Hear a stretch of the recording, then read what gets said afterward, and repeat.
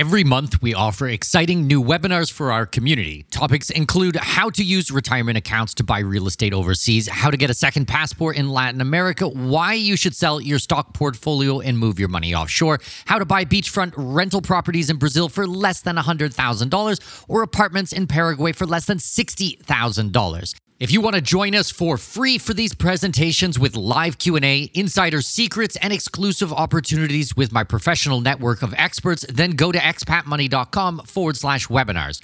That's expatmoney.com/webinars to register for free upcoming presentations.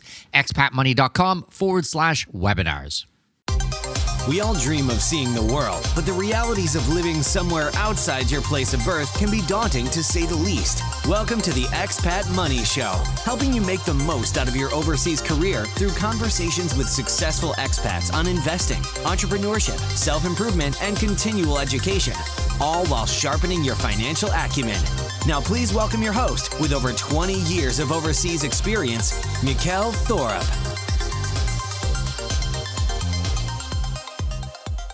Okay, before we jump in, I just want to let you guys know that I'm working with a new insurance provider. If you guys go to expatmoneyshow.com/insurance, you're going to be able to find out more. I started talking about insurance with my clients, maybe a year or so ago, and I was so surprised, to be honest, when we started going through things and talking to people, and they'd say, yeah, our healthcare in the United States costs us $22,000 a year. I was like, whoa, that is unbelievable. Actually, by being an expat, not only can you reduce your cost of living because your rent or your mortgage is less and food is less and transport is less, but also your insurance is less. So if you guys go to expatmoneyshow.com/insurance, you're going to be able to find out what I'm talking about. They have worldwide coverage if you're an expat or a digital nomad, so you can actually travel with the insurance. It's going to cover you around the world, and you can probably expect to pay maybe a third, maybe a quarter of what you're paying now.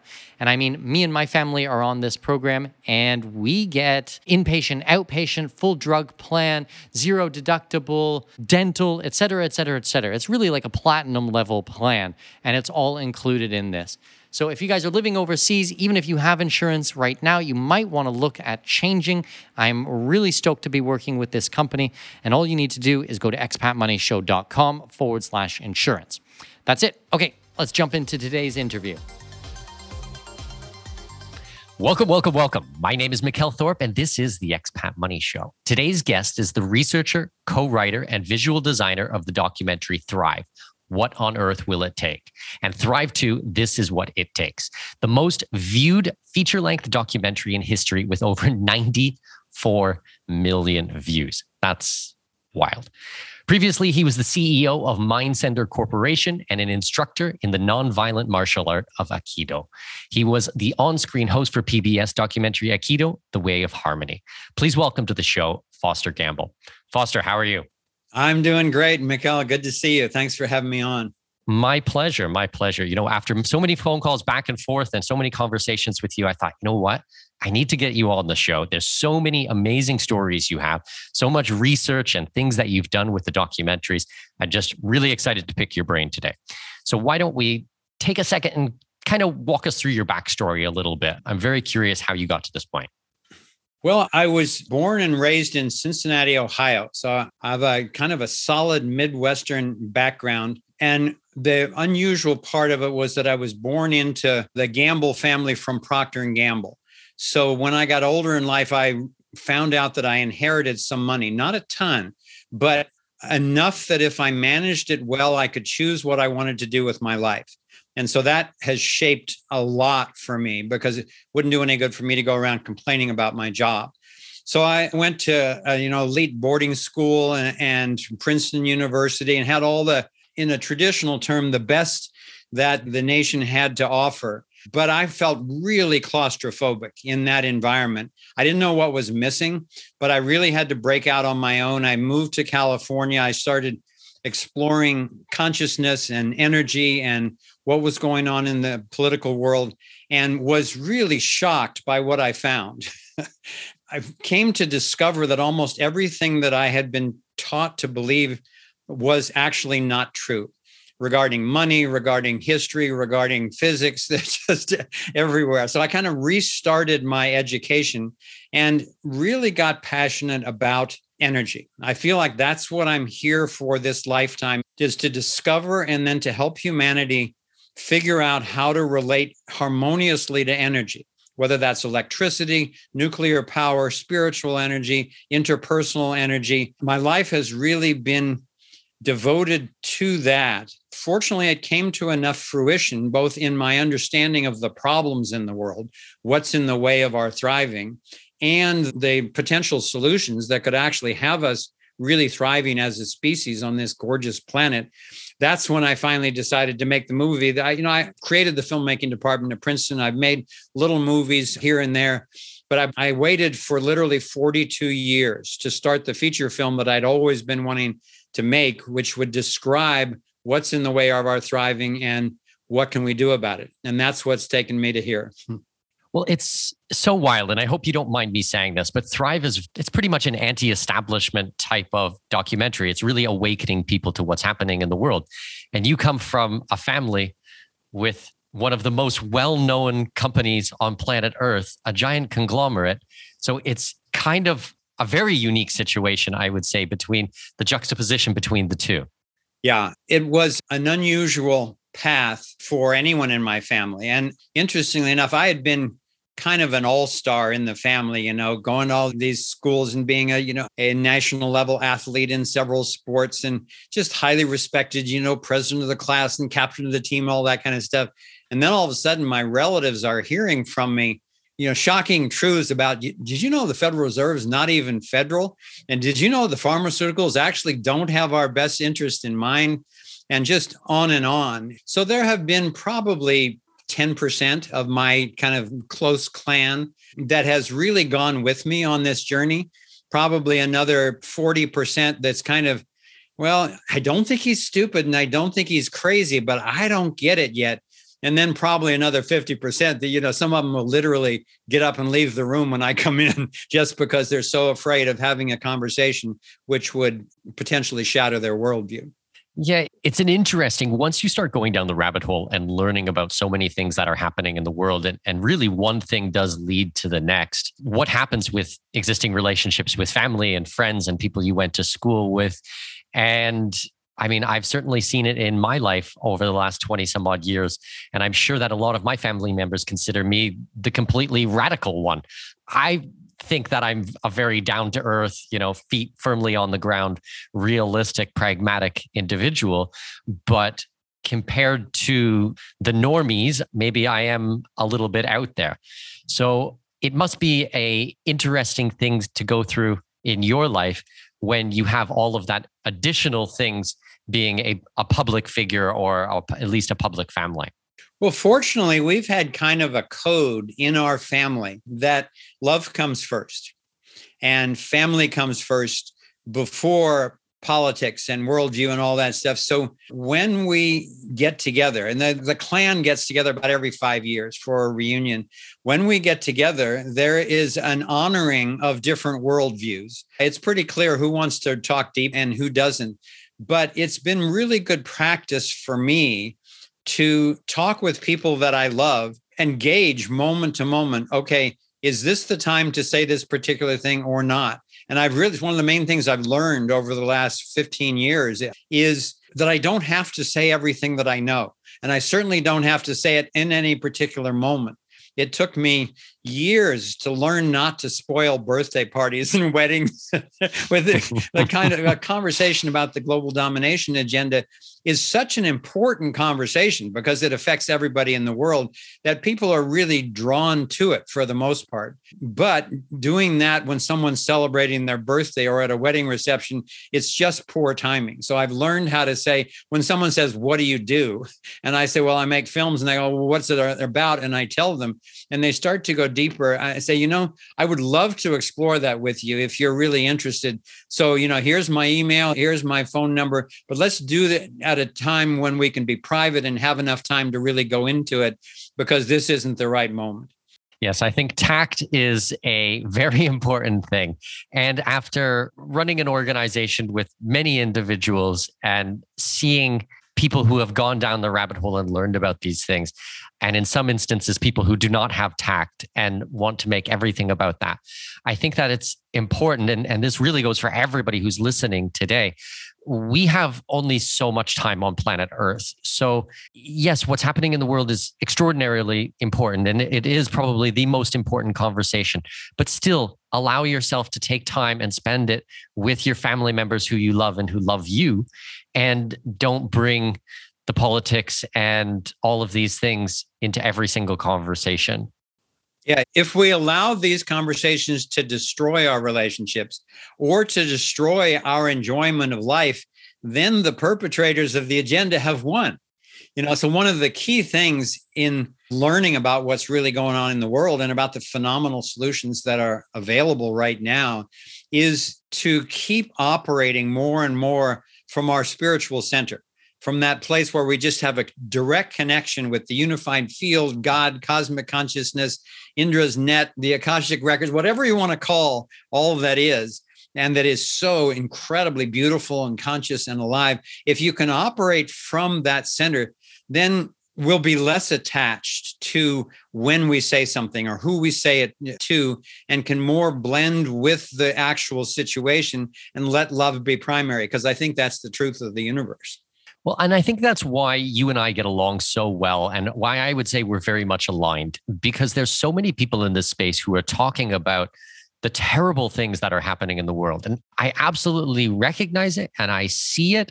And I think that we need to deal with it. But at the very same time, I'm such a positive, upbeat, optimistic human being. And I'm always focused on the solutions. That's my entire business, is all about the solutions. What can we do today to have more freedom, more liberty, more prosperity in our lives? I don't want to just keep beating people over the head with doom and gloom and doom and gloom and doom and gloom, because I don't think that that's actually moving the ball downfield. And for me, we have to stay focused on the freedom and the liberty and the prosperity aspect of it. Yeah. And I think that that's, strategically, tactically very wise. And also philosophically, it's simply the truth of who we are. Life wants to thrive, and it wants to thrive through us. And it also wants us to deal with reality accurately. So can we entertain different points of views at the same time without our head exploding? Can we be patient in a conversation with someone who's not up to speed on the same things? And I think particularly as humanity is bifurcating right now into such polarity in terms of health worldviews and political worldviews and ethnic and gender and race and age and class and all these different excuses for illusionary divides, I think that there's never been a more important time to realize that who we are is not only connected with other people, and quantum physics now is validating that. We're all entangled, we're all connected. We are actually one with everyone else and everything else. And from a visceral realization of that, we're going to treat people better, because just like you wouldn't go beating on your right arm, when you realize you're connected with everyone in the universe, for me, it just builds my patience and my sense of reverence and appreciation for life itself and for all the different forms that it takes. Yeah, very well said. Well, you mentioned accurate thinking, and that's one of Napoleon Hill's principles. And it's probably one of the principles from Napoleon Hill that nobody likes to talk about, is the accurate thinking. But I think it's really important. And to your second point, absolutely. I think that there are so many ways that human beings are more alike than we are different. But what's happening with mainstream media and with Hollywood and with basically everything out there, it's all about divisiveness. It's about putting a wedge between people. Now, I've been traveling for over 20 years straight. I've visited over 100 countries. I've met people from every corner of planet Earth. And I can tell you, by and large, people are exactly the same.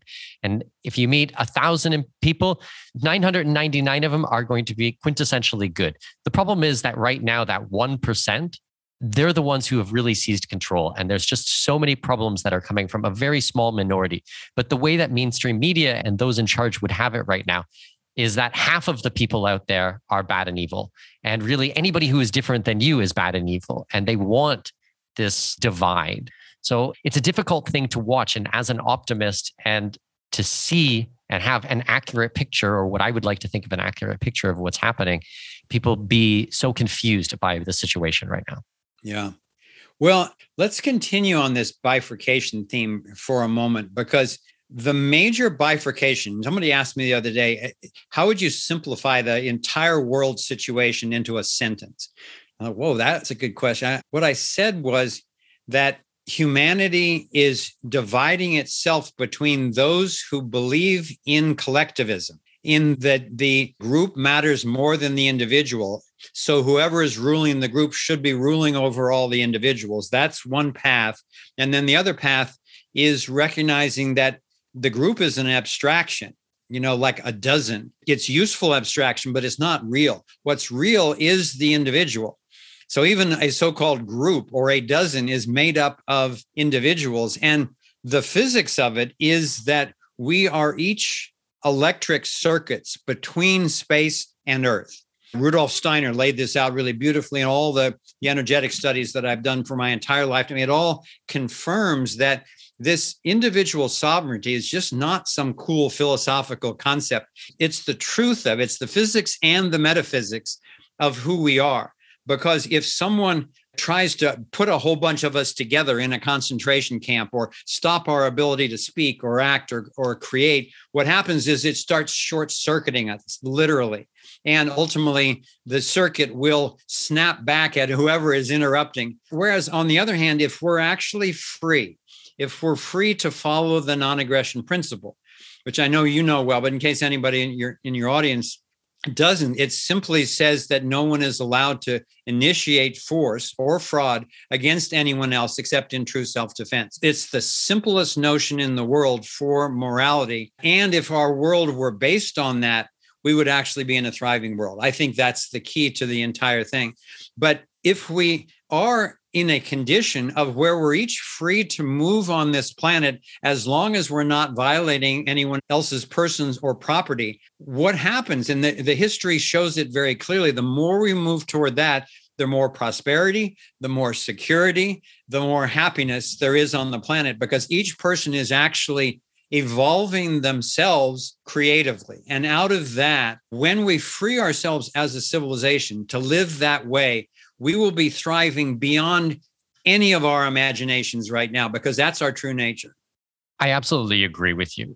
I had another gentleman on the show probably 4 or 5 years ago now. His name is Richard Maybury. He's an incredible author. And one of the things that he often says is that natural law, the non-aggression principle, it is a natural law. It is not a man-made law. Now, whether the law comes from God or the cosmos or anything like you said, I don't know. But it is a natural law. And he says that you can prove it, and you can prove it with science. And the easiest way to prove it is go out there and break the law as many times as you can in one day and see what happens in your life. At the end of the day, is your life better or worse? So lie, cheat, steal, hurt, harm, everything in a day and see what happens. And it really doesn't matter. Once again, to my point on travel and where you're from or who you are, it doesn't matter. I've been to North Korea. I've been to Iran. I've been to Zimbabwe. I've been to these countries that are supposed to be evil and bad. And there's good people there and there's bad people there. And the Western world, which is supposed to be the champion for freedom and liberty, I've seen many bad people there. So it happens on everywhere on planet Earth. Now, the real difference is that government feel like or decide that they have the monopoly on violence and they don't have to follow this natural law. They can really do whatever they want because they write it in a book. That's a man-made law. And with the education system that's out there in the world right now, they really confuse natural law with man-made law.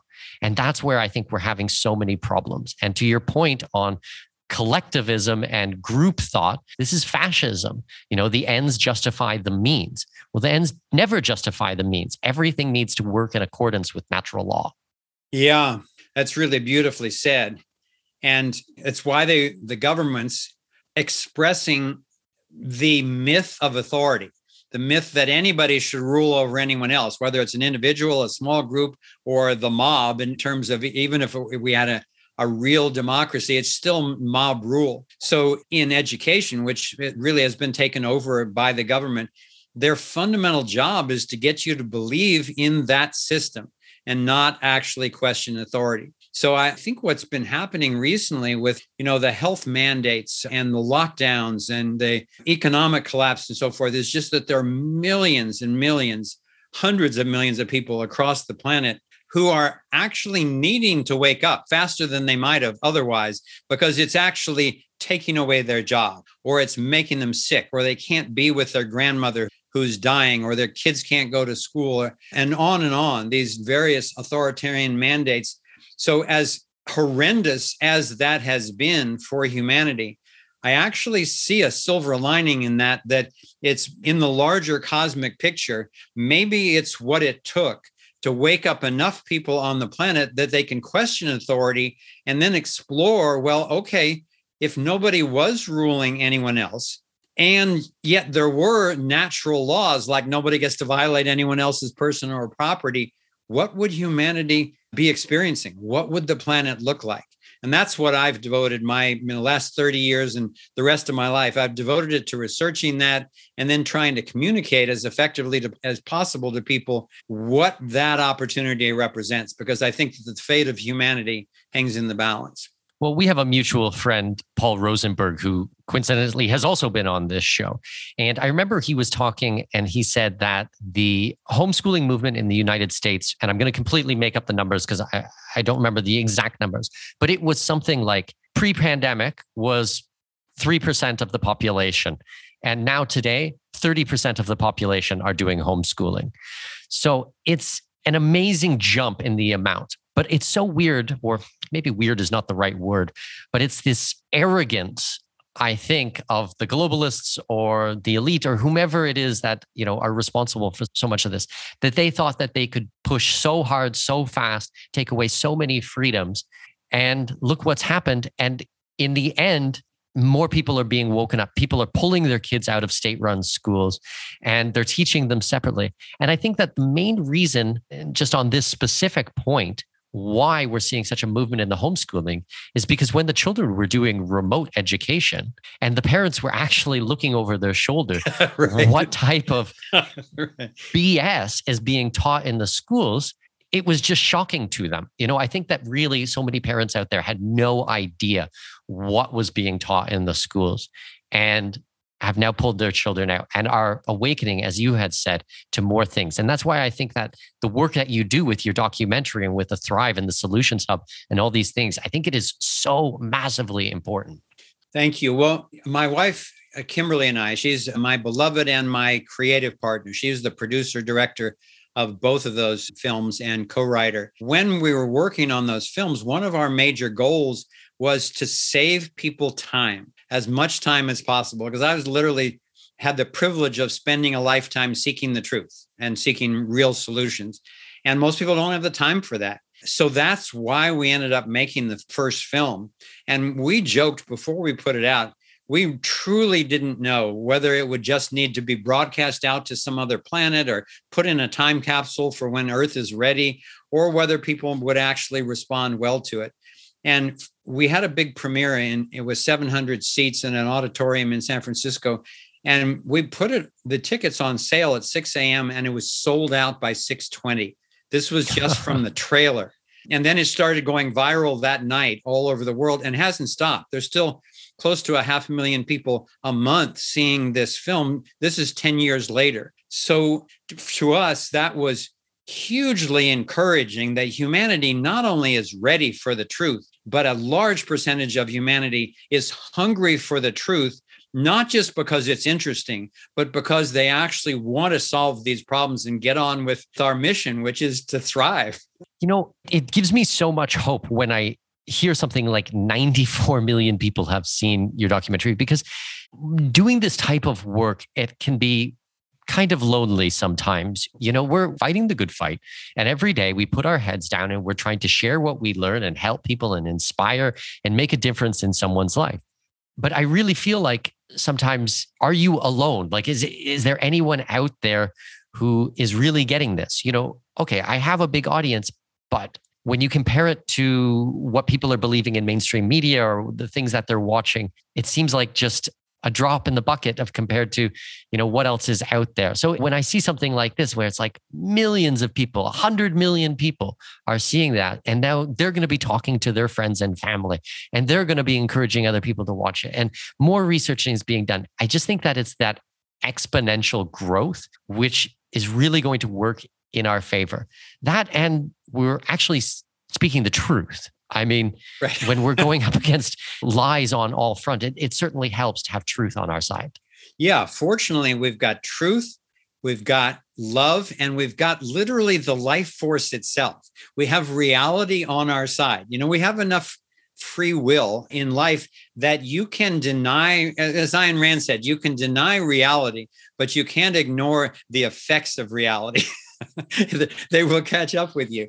And I'm really glad you brought this topic up, because it truly is one of my favorite right now, because I've gotten to travel all over the world. I've gotten to meet so many people, particularly through the Thrive movement and films and so forth. And this dynamic of the kind of dark night of the soul that goes on for every single one of us as we're getting red-pilled, as we're actually waking up to seek truths beyond what the establishment has told us. I haven't met anyone for whom it wasn't not only lonely, but potentially nauseating, painful for some period of time. And so it's a dark night in the sense that you're facing darkness and you're facing potential deep loneliness, because you can't necessarily be assured in the beginning that anyone's going to understand what you're seeing. And the great news, my guess is your audience is super aware of all of this. But for anyone out there on the internet who might see this later on, if you're wondering, if you're sensing some deeper truths and wondering whether or not to take the leap, what I have seen 100% with thousands and thousands of friends who have made this transition is there is a period of loneliness and questioning and who am I and what's going on in the world. But then as you get grounded in truth, what happens is you begin a lot of new relationships, either with new people that you didn't know before or with people that you knew before who are willing to go into deeper conversations about the truth as well. And those friendships are way deeper than any friendship that is dependent on, we won't talk about this, or we share the same religion or gender or race or something like that. No, this is the deeper conversation that is based on truth and is based on freedom. And those two ultimately are two sides of the same hand. And relationships based on truth and freedom are the only way that I see that humanity is actually going to make it as a species. So I personally can't imagine a time in history. It's risky as hell right now with, global, destructive weapons and bioweapons and chemical weapons and nuclear weapons. It's a very dangerous time. But on the other hand, there's never been a time when a single person like you or me sitting in front of a microphone have the potential to make a difference in other people's lives like never before. That is so well said, because I have really seen this as an expat. I left home 20 some odd years ago. I've gone out there to make my way in the world. And the people that I have around me now are my chosen family. I have my birth family and I still love them, to certainly go back to our point that we mentioned earlier. But the people that I spend time with right now are there because I want to. And I have so many of my private clients who have become very, very dear friends of mine. I put on events. We're building communities, like physical communities, not just online communities, but communities with hundreds of homes in them where people of like mind can come together. And I think that this is so important to be able to spend time. And when you actually meet people who are of like mind, the relationship blossoms so fast. It's amazing to watch. You can meet someone today and then tomorrow you would describe them as your best friend or one of your very good friends, because it doesn't really have so much to do with the longevity of the relationship, but the shared connections that you have together. Does that make sense? Yeah, I hadn't thought about that so specifically in your particular profession. I visited various expat communities around the world, but I've never been immersed in it the way that you are, because I'm still in the US. But it's a really good point that you make, that you're relating all the time to people who have done a really big thing, leaving your country of origin, oftentimes leaving a lot of family and traditions and culture and all that stuff. is a really big deal. So it sounds like it makes sense that it would be kind of a self-selecting group in that people are actually thinking for themselves about really important things. Mm-hmm. So a bit of an update for you guys. Our Facebook group, Expat Money Forum, has grown so fast. It's unbelievable. I think we are at around 6,000 people who have joined the group. It's pretty funny in there, I have to be honest with you, because sometimes we get these really woke commies that try to join the group. They last like a week and then someone pushes them out, or they say something that upsets, and these social justice warriors just start crying and get really, really angry and throw a fit and think that they're tactics of being a victim are going to work in our group. And it's just not the case. So it's so funny. I want you guys to see what's going on in there. We call it shaking the tree. So anytime you see in the group someone shaking the tree, either through a meme or something that they're putting out, it's so funny to watch the reactions. Anyways, the group is growing like crazy. If you're not a member already, I highly encourage you to join. It's free. There is no cost. And you can either find it by searching for us on Facebook, Expat Money Forum, or go to expatmoneyforum.com and it'll redirect you to the site. We're having so much fun over there. If you haven't joined the conversation, I hope you do soon. That's it. Let's go. Now, earlier you mentioned that you have been in this and you've been seeking truth for many years. I'm kind of curious. Do you remember the moment, or do you have a story from when you were first red-pilled where your eyes were kind of opened? Because I'm really curious about this. Absolutely. I mean, there was the pivotal moment. It was a moment when the quest began. I didn't have answers, but the moment was when I was in 6th grade in elementary school in Cincinnati, Ohio. And the teacher said, okay, we're going to do what's called a nuclear attack drill today. And what's going to happen is that sirens are going to go off. And I want all of you to move back your chair, duck under your desk, and put your arms over your head. And because this is practicing for in case someone has dropped a nuclear bomb nearby. So I'm literally, the siren goes off, which is scary as hell anyway. Then I'm under my desk and I'm thinking, okay, I don't know a lot about nuclear bombs, but from what I've seen, I don't think this desk or my arms are going to help me at all. And if this is the best that the adults in my life have to offer, I need to start thinking for myself about relations and about energy. and that was really the beginning of the path for the rest of my life. Well, it's like the childhood game, peekaboo. Yeah. The child covers their eyes and they think because they can't see you, you can't see them. It's like, I'm not sure that's how nuclear blasts work. You know, if you cover your head and you don't see it, well, then it's not going to get you. And if that is the best that they can come up with, then that's scary. But more than that, why are they trying to scare small children with the thought of complete devastation at that age, where they know that this is really not a solution at all? This is not, hey, okay, let's practice going down to the nuclear bunker 100 meters underground or something like that. Like, I certainly believe in being prepared, although I would probably take that at a very far extreme level. I do believe in personal responsibility, but it goes back to our conversation about accurate thinking. Yes, I think that we need to be prepared and, have some water on hand and food and, things like this, but we also have to have accurate thought. And in your example, that's not accurate thinking whatsoever. But it's very interesting to hear your story about how you came to this and started questioning authority and questioning society. Well, I had a knack, it turned out, for math and science. So at this elite school that I was at, they took about a half a dozen of us who had, similar leanings and put us with a special teacher. And this guy was visiting from England for just a year. And he was the best academic teacher I ever had. And he really helped open my mind. And he never would answer a question like with a period at the end of a sentence. He'd go, well, that's interesting. And here's some resources you might check out, but, just keep thinking about that. So when I was traveling on a school bus, he was also the tennis coach. So I was on this bus going to a tennis match. And I had this vision that I depict in animations in the film Thrive 1, where I was gazing out the window and the lights blinking through the trees and so forth. And I suddenly had this vision of an atom with a nucleus with the electrons going around the outside. And then it morphs into a solar system with the planets going around the outside.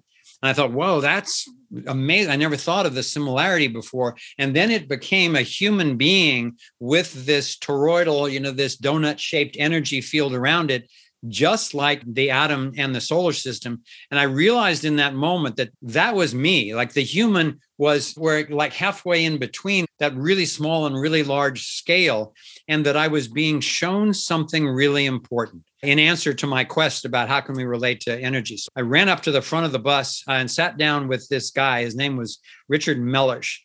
And I said, I just had this vision and this is what I saw. And to his credit, instead of saying, well, duh, he said, wow, what a fascinating vision. Keep going with that and let me know what you come up with. And I did. That was the beginning of my just diving in to the physics and cosmology and math and so forth that ultimately led to the realizations that are depicted in Thrive 1 and Thrive 2, because we're finally there. The unified field theory that Einstein was seeking is now being realized. And I've been fortunate to be a part of that on the geometry end of it. Well, it's so wild to look back through history and find these points or monumental things that stood out in your life that really shaped you as a human being, because you can really only connect the dots looking backwards. You can't connect them going forwards. I dropped out of school when I was 12 years old, and people all the time asked me, wow, like, how did you know that things were going to be okay? And how did you know that you were going to be successful? And how did you know all this? And I'm like, I didn't. I knew that the situation I was in was wrong, and I needed to make a change. And that's what I was focused on. Now, looking back, I can see, okay, that was that pivotal moment for me when I was 12 years old that shaped the rest of my life when I left school and had the courage to stand up and said, no, enough, this is wrong. A lot of it tends to happen right at that age. There's a guy named Joseph Chilton Pierce who's written a book called The Magical Child, where he went all over the world and visited different cultures, kind of looking at when spiritual awakening happens. And it's between ages 7 and 14 for young people. I know my longtime friend and colleague, Nassim Haramein, who's been the main physicist working out the unified field theory that's just being divulged now. We previewed it in Thrive 2, but now it's about to come out in a landmark paper. Same thing happened for him. He dropped out of school when he was 13, 14 or something like that. And he just knew in his soul, he knew that he needed to carve his own path. So he has no advanced training in technology and math, any of that stuff. And here he is completing Einstein's work. It's amazing what you can do when you have the drive and the focus to be able to do this. And it's really why I'm so against state-run school public education, because I really think that they beat this out of you on so many levels. They take that curiosity and that creativity and the critical thinking out of everything, and they take the fun out of it. And when you are allowed to learn things that you are extraordinarily interested in, there's no limit to what you can do in life. Like, it's amazing what you can accomplish. Yeah. And, we were talking before about this loneliness process of when you really follow your own true path and you end up meeting these people who are also following their own true path. And that's the bond. What I'm particularly excited about now is, now that these two films are out, I've shifted my attention to what we call the Thrive Solutions Hub, because I had the realization that the most powerful thing I could do in the world right now that isn't being done by anyone else that I see is to create a platform on the internet that is decentralized, it's secure and no censoring, it's open source, but it's been designed to allow individual sovereign people who are critical thinkers and who are working on real whole system solutions that don't violate the non-aggression principle, to allow them to connect with each other, either locally or virtually, all over the world by sector. By sector, I mean, is it infrastructure? Is it health? Is it science? Is it art, spirituality, economics, that kind of thing? Or by issue, is it GMOs? Is it vaccines? Health freedom? Is it free energy? So that people who are already like-minded in the way that we've been talking about can instantaneously find each other all over the world. So we've been developing this technology for about 1.5 years with a team of software developers. And we've been in beta for about 9 months now, and people are in and loving it. And so we're just putting the finishing touches on it. We'll probably be launching it to the world. It's been just by invitation only so far while we're testing it out. But the world will find out about it in the fall and probably will open the doors to it to the entire world, at least to all ethical solutionaries worldwide in October. Well, first of all, congratulations on the amazing work that you're doing with the Solutions Hub. I mean, I've had a chance to take a look at it. It's such an important idea. But more than that, I really love how you are not just focused on one thing or trying to control the conversation and say, this is the thing that we need to be talking about. You let it up because there's so many different types of freedom. Like you mentioned, there's freedom in health, there's freedom in religion, there's freedom in energy. There's many different types of freedom that we can have in the world. And to be a complete being, we need to have freedom on many different levels. The work that I do is very much focused on solutions, but I do really like the legal side and the immigration side and the tax side. And this is my little niche. And it fits in the work that you're doing. And this gives me an opportunity to learn about other people's works and other people's fields and where they're an expert, where it's not my strong point. So we can come together on these different types of things. And as you had said, if it's all coming from honest, ethical, moral people who believe in the non-aggression principle. And so many people ask me about, or if I say the word libertarianism, there's so many people who have a negative connotation to it or think that it's a political ideology. For me, it's not a political, none of this is political to me. Actually, this is a North Star. This is my guiding light. The non-aggression principle, do all that you say you will do and not encroach on other people or their property, is my North Star. And it's the filter that I put everything through.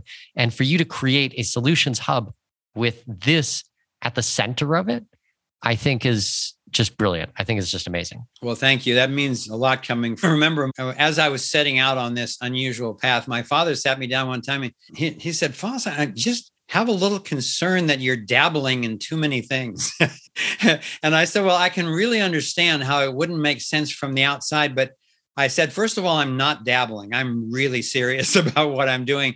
And secondly, I think tapping into so many areas, I said, I think that's my specialty. And he respected me. He really listened. He said, okay, go for it. I look forward to following your progress.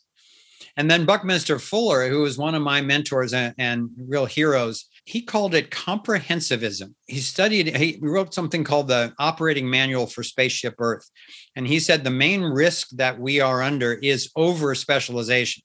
He said people need to specialize because then you have a division of labor and all that kind of thing. But you need to have enough comprehensiveness in the culture that someone's putting the whole picture together so that you're not creating weapons that are going to destroy yourself or toxins into your food. It may sound like a great idea financially or in terms of security or something like that. But in the larger picture, you may be destroying yourself, which is usually how most species go extinct. Yes, that makes a lot of sense. I often joke, not really joke, kind of serious, that public education, what they're trying to do is have highly specialized individuals, but they can't tie their own shoelace. They can't wash the dishes, Yeah. It's like right. You can do brain surgery and that's amazing, but you don't know how to tie your shoes because it's a different type of field.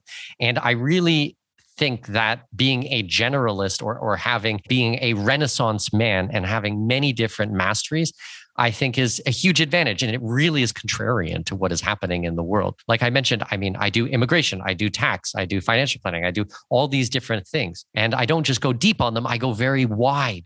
So now when I work with a private client, I'm able to bring in many different things. And it's this cross-pollination of ideas, which I think is really, really important.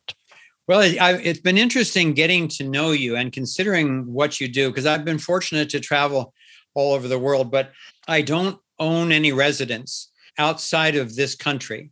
And a lot of people have been saying to me, well, have you got your go bag ready? Have you got your retreat spot in another country? And I think those are really useful ways to think. I haven't completed that process of thought or action yet. I absolutely love where I live, and I want to live here the rest of my life. I have a ton of family close by, and I don't want to either leave them or have to move all of them, ideally. So I wasn't really taking it very seriously until recently I interviewed a guy from Australia named Max Egan, who's a very knowledgeable activist over there. And I asked him, because he was not in Australia when I interviewed him. He was in Mexico. And I said, Max, what are you doing in Mexico? he said, I had to split in a hurry. And so he told the story that, he's a very bold guy who talks very openly about what's going on. And Australia has been turned into a major police state there. So he said that what happened was that he was getting informed by various people who really respect his work that they were coming after him. And literally, he had to pack up within 2 days and split to Mexico. And their SWAT teams arrived at his house the next day to take him to prison on false charges. And we know from Julian Assange and many others what can happen to you in prison. So it's been very sobering to me to realize. So I've been thinking more, okay, is there a place that I could run and at least buy some time? Because I know this is a global agenda. So I look forward to private conversations with you to really pick your brain about what are your favorite places and what are some of the steps that I should do, at least for Kimberly and me in the meantime, to at least have the option. Because I'm an expert in self-defense. I taught Aikido and other martial arts for 20 years. So this is a time to apply nonviolent self-defense as wisely as I can. So we'll do that on another conversation. I really respect what you've done. It's huge. Well, absolutely. I'm more than happy to help you with that. The way that I like to think about things is I will make an assumption of what I think is going to be the best outcome. And I will try to base my life on that. But at the exact same time, I try to ask myself, well, what if I am wrong? What if I am completely wrong? What is things going to look like then? And I try to hedge my bets on every single front. So right now you have a beautiful life in the United States, and that's fantastic. But what if you're wrong? What if the US falls? Well, you need to have a backup. And well, what about with that backup? Maybe you should have a backup for the backup. It's always how far you want to go down the rabbit hole. But I think it's important to logically look at things in the best that you can and say to yourself, what if I'm wrong about this? What if my assumptions on what is right is not correct? We're even doing the same with our children. And I can give you a tangible example. I mean, I believe that the United States and Canada and the Western world, I believe that there's still a lot of freedom to be had there. But when I was looking for a partner and a soulmate, I met my wife and I was very open to marrying someone from China. I wanted something completely different, or I wanted my children to learn a language which was going to be the rising hegemon. And my daughter speaks fluent Chinese now. She's 6 years old. And we lived in the Middle East, and we decided that maybe that wasn't the best place for her. But we started looking around and we moved to Panama so that she could learn Spanish. One of the main reasons. We had multiple reasons, but that was one of them. So at 6 years old, she speaks English, Chinese, Spanish, all at native level. And now she's learning Russian as well. It's always like, okay, well, what if this area, this region, this jurisdiction, what if I'm wrong? I think that this is going to have more freedom, but what if I'm wrong? And trying to always prepare myself and the family for these types of things. That and the seeking of freedom is really what the show is all about. And that's why I think you're such an important guest for this program. Thank you. Well, that inspires me to ask you a question, given your unique perspective. And as you're such a global citizen and so aware of what's really going on and of what's possible with individual sovereignty and so forth, my question to you is simply, given everything that you know, what are our chances? How are we doing? Wow. Okay. I think that the arrogance of those in charge is so enormous that they have no touch with reality, and they really think that they can do whatever they want. And really, that's what we've seen over the last 2 years, is just this unbridled arrogance. And I think that although the last 2 years has been extraordinarily difficult for many people out there, I think it was an important step, because the awareness that is out there could have taken us another 100 years to come to.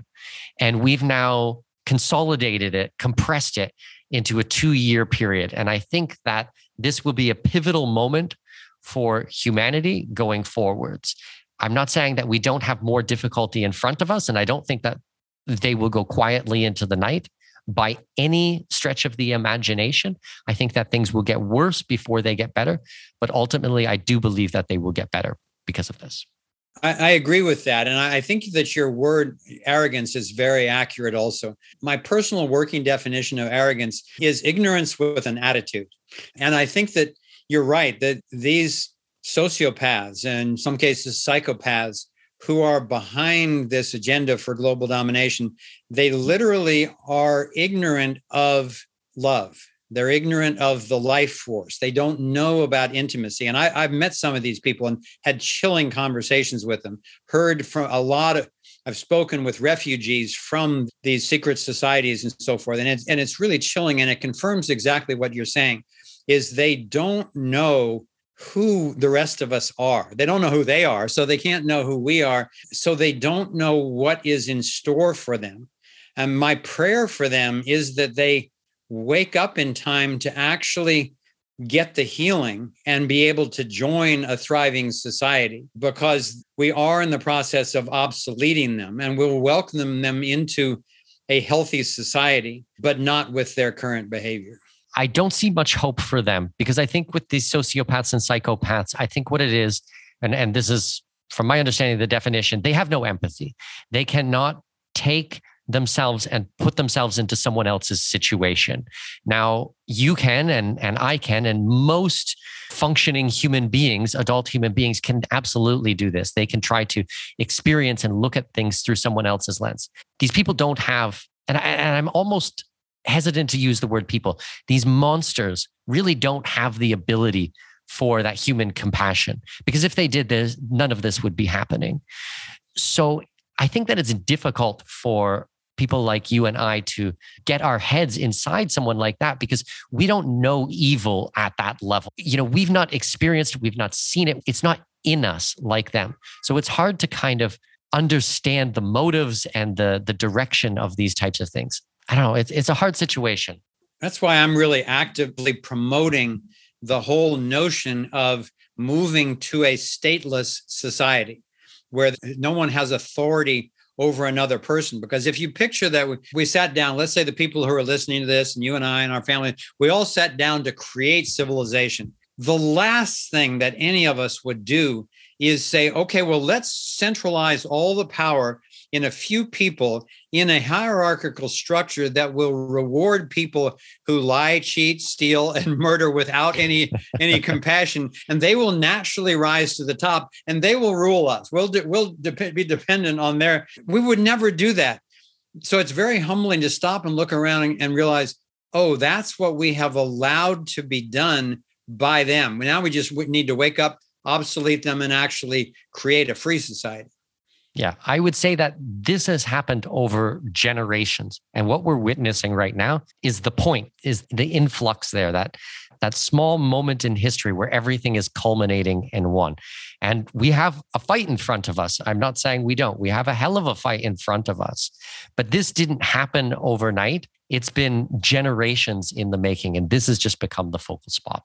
Yeah. And the major martial art that I trained in and taught was Aikido, which means the way of harmony with life energy. It's actually a non-violent martial art, which may sound strange to people, but it teaches you how to be humble enough to recognize an attack, get out of the way of it, move your center and turn so that you're actually seeing the point of view of the attacker, and then blend with that and then lead that to a resolution that neutralizes violence, ideally without having to inflict harm.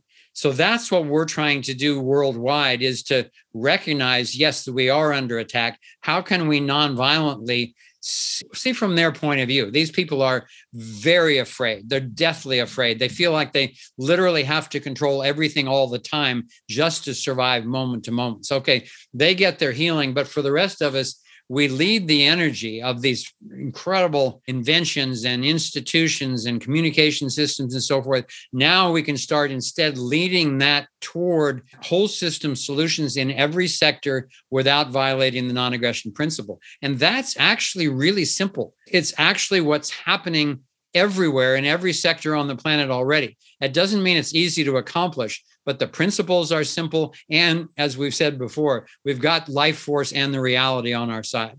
Definitely. I think that it's so important to understand that we can build a society and a community and interactions with other human beings and not have to play by the same rules. I think that, for circling back to what we were saying before, about peacefully removing yourself from the situation and building something new. That, I think, is the name of the game right now. Trying to fix politics from the inside, it has been tried and it does not work. And I don't even think that it's slowed anything. I think it was just a lot of wasted energy. I think at this point, we really need to be focused on building from scratch, building from new, based on these moral compasses that we've been discussing today. Yeah, I think politics, when you look around, it's destroying itself already. We just need to have the viable alternatives on the table when this house of cards comes down, so that politics doesn't destroy us or the planet itself during its demise. And I do believe that that's happening. Well, what is it? Sun Tzu, who says, when your enemy makes a mistake, let them. And I think that that's exactly what's happening. Right. Look at mainstream media, look at politics, look at government, look at what they're doing. They're shooting themselves in the foot every single time. And now Truth Media, which you're an important part of, and we're trying to be as well. Truth Media, a lot of people don't know this. It's already the mainstream. Mainstream media is dying on the vine. Joe Rogan has 5 to 10 times the audience for each of his shows that CNN has on any show in primetime. And those statistics are only growing. And it's like when people caught on so fast to our first Thrive movie. It's encouraging to me to see that given the alternative, people are flooding to the media whose mission is the quest for truth rather than serving the government, serving the pharmaceuticals, serving the oil companies, whatever it is. Yeah, I think that these are really important conversations and they need to be said from time to time because, as we said, it can be lonely and people out there, a lot of times, I think, feel like they're alone going through this situation, whether that's awakening or finding freedom or becoming an expat, which is my very small niche in all of this. There are a lot of people out there and it's just about getting connected and working together. Foster, I love the conversation today. Absolutely amazing. Thank you so much for your time. If my listeners want to get a hold of you, if they want to find out more about what you do, if they want to watch the documentary, where can we send them? Yeah, it's all really simple. Just go to thriveon.com, THRIVEON, thriveon.com. And both of the films are there, a lot of other media, a couple of hundred of my blogs and videos and so forth, as well as you can try out for free my show called The Freedom Portal. And then also, if you sign up for the Freedom Portal, then you can automatically join the Solutions Hub and begin checking that out prior to the launch in October. So thank you for the opportunity to come on and, trusting me with your network, Mikkel. It's really exciting what you're doing. It's an exciting time to be alive. And I appreciate our friendship and alliance in this amazing project. Absolutely. Thank you so much, Foster. I really appreciate it. And I will talk to you soon. Bye-bye. I hope you guys got a lot of value out of today's interview. Make sure you guys check out my friend Sven Lorenz's work at Undervalued Shares. I really love the work that he's doing. If you guys are interested in the stock markets, in equity investments, then it's really helpful to have a trusted source to get your information from. Now, he runs a product called the Weekly Dispatch. It's completely free to join, and I highly encourage you do. All you need to do is go to expatmoneyshow.com/undervalued, and you'll be able to sign up. That's expatmoneyshow.com/undervalued, all one word, and sign up for free. He also has a paid newsletter, which I think is $49 a month, and then a lifetime membership. I am a lifetime member, and I love his work. Every single month, I get a special research report. I go through it. If it makes sense, then I look at investing in those companies. He has a really world view. He's an expat himself. He's traveled extensively, and I just love his work, and I think you guys will too. So all you need to do is go to expatmoneyshow.com/undervalued and check it out. Okay, have a great week, and I will see you next Wednesday. This episode may be over, but your journey to greatness continues by visiting our webpage and signing up for our newsletter. For convenient access to new episodes, show notes, and other crucial resources, visit expatmoneyshow.com. We look forward to you joining us on the next episode of the Expat Money Show. Safe travels. I have managed to secure exclusive rights to a block of villas in one of the hottest up-and-coming regions in my current home country, Panama. Join me Saturday, May 4th at 10 a.m. Central, 11 a.m. Eastern Time for our special presentation called Investors Workshop, capitalizing on the globally recognized resort brand coming to Panama. We will discuss how the tourism landscape in this region will change rapidly upon the public announcement of this project, and how I have secured the rights for my clients to capitalize on this opportunity before anyone else. Thanks to my connections in the region, I have negotiated pricing that front runs everyone else. Think early bird pricing. From gourmet restaurants to vibrant clubs, poolside activities, and even live bands, this resort is going to pump some serious life into the region. But this isn't what excites me or what should excite you either. The exciting part is that these world-class amenities and top brand will attract tens of thousands of tourists. Tourists who will fork over top dollar to stay at our investment properties. Register free at expatmoney.com/webinars. That's expatmoney.com/webinars to register for this free real estate workshop. See you on May 4th at 10 a.m. Central Time. That's 11 a.m. Eastern Time. Go to expatmoney.com/webinar.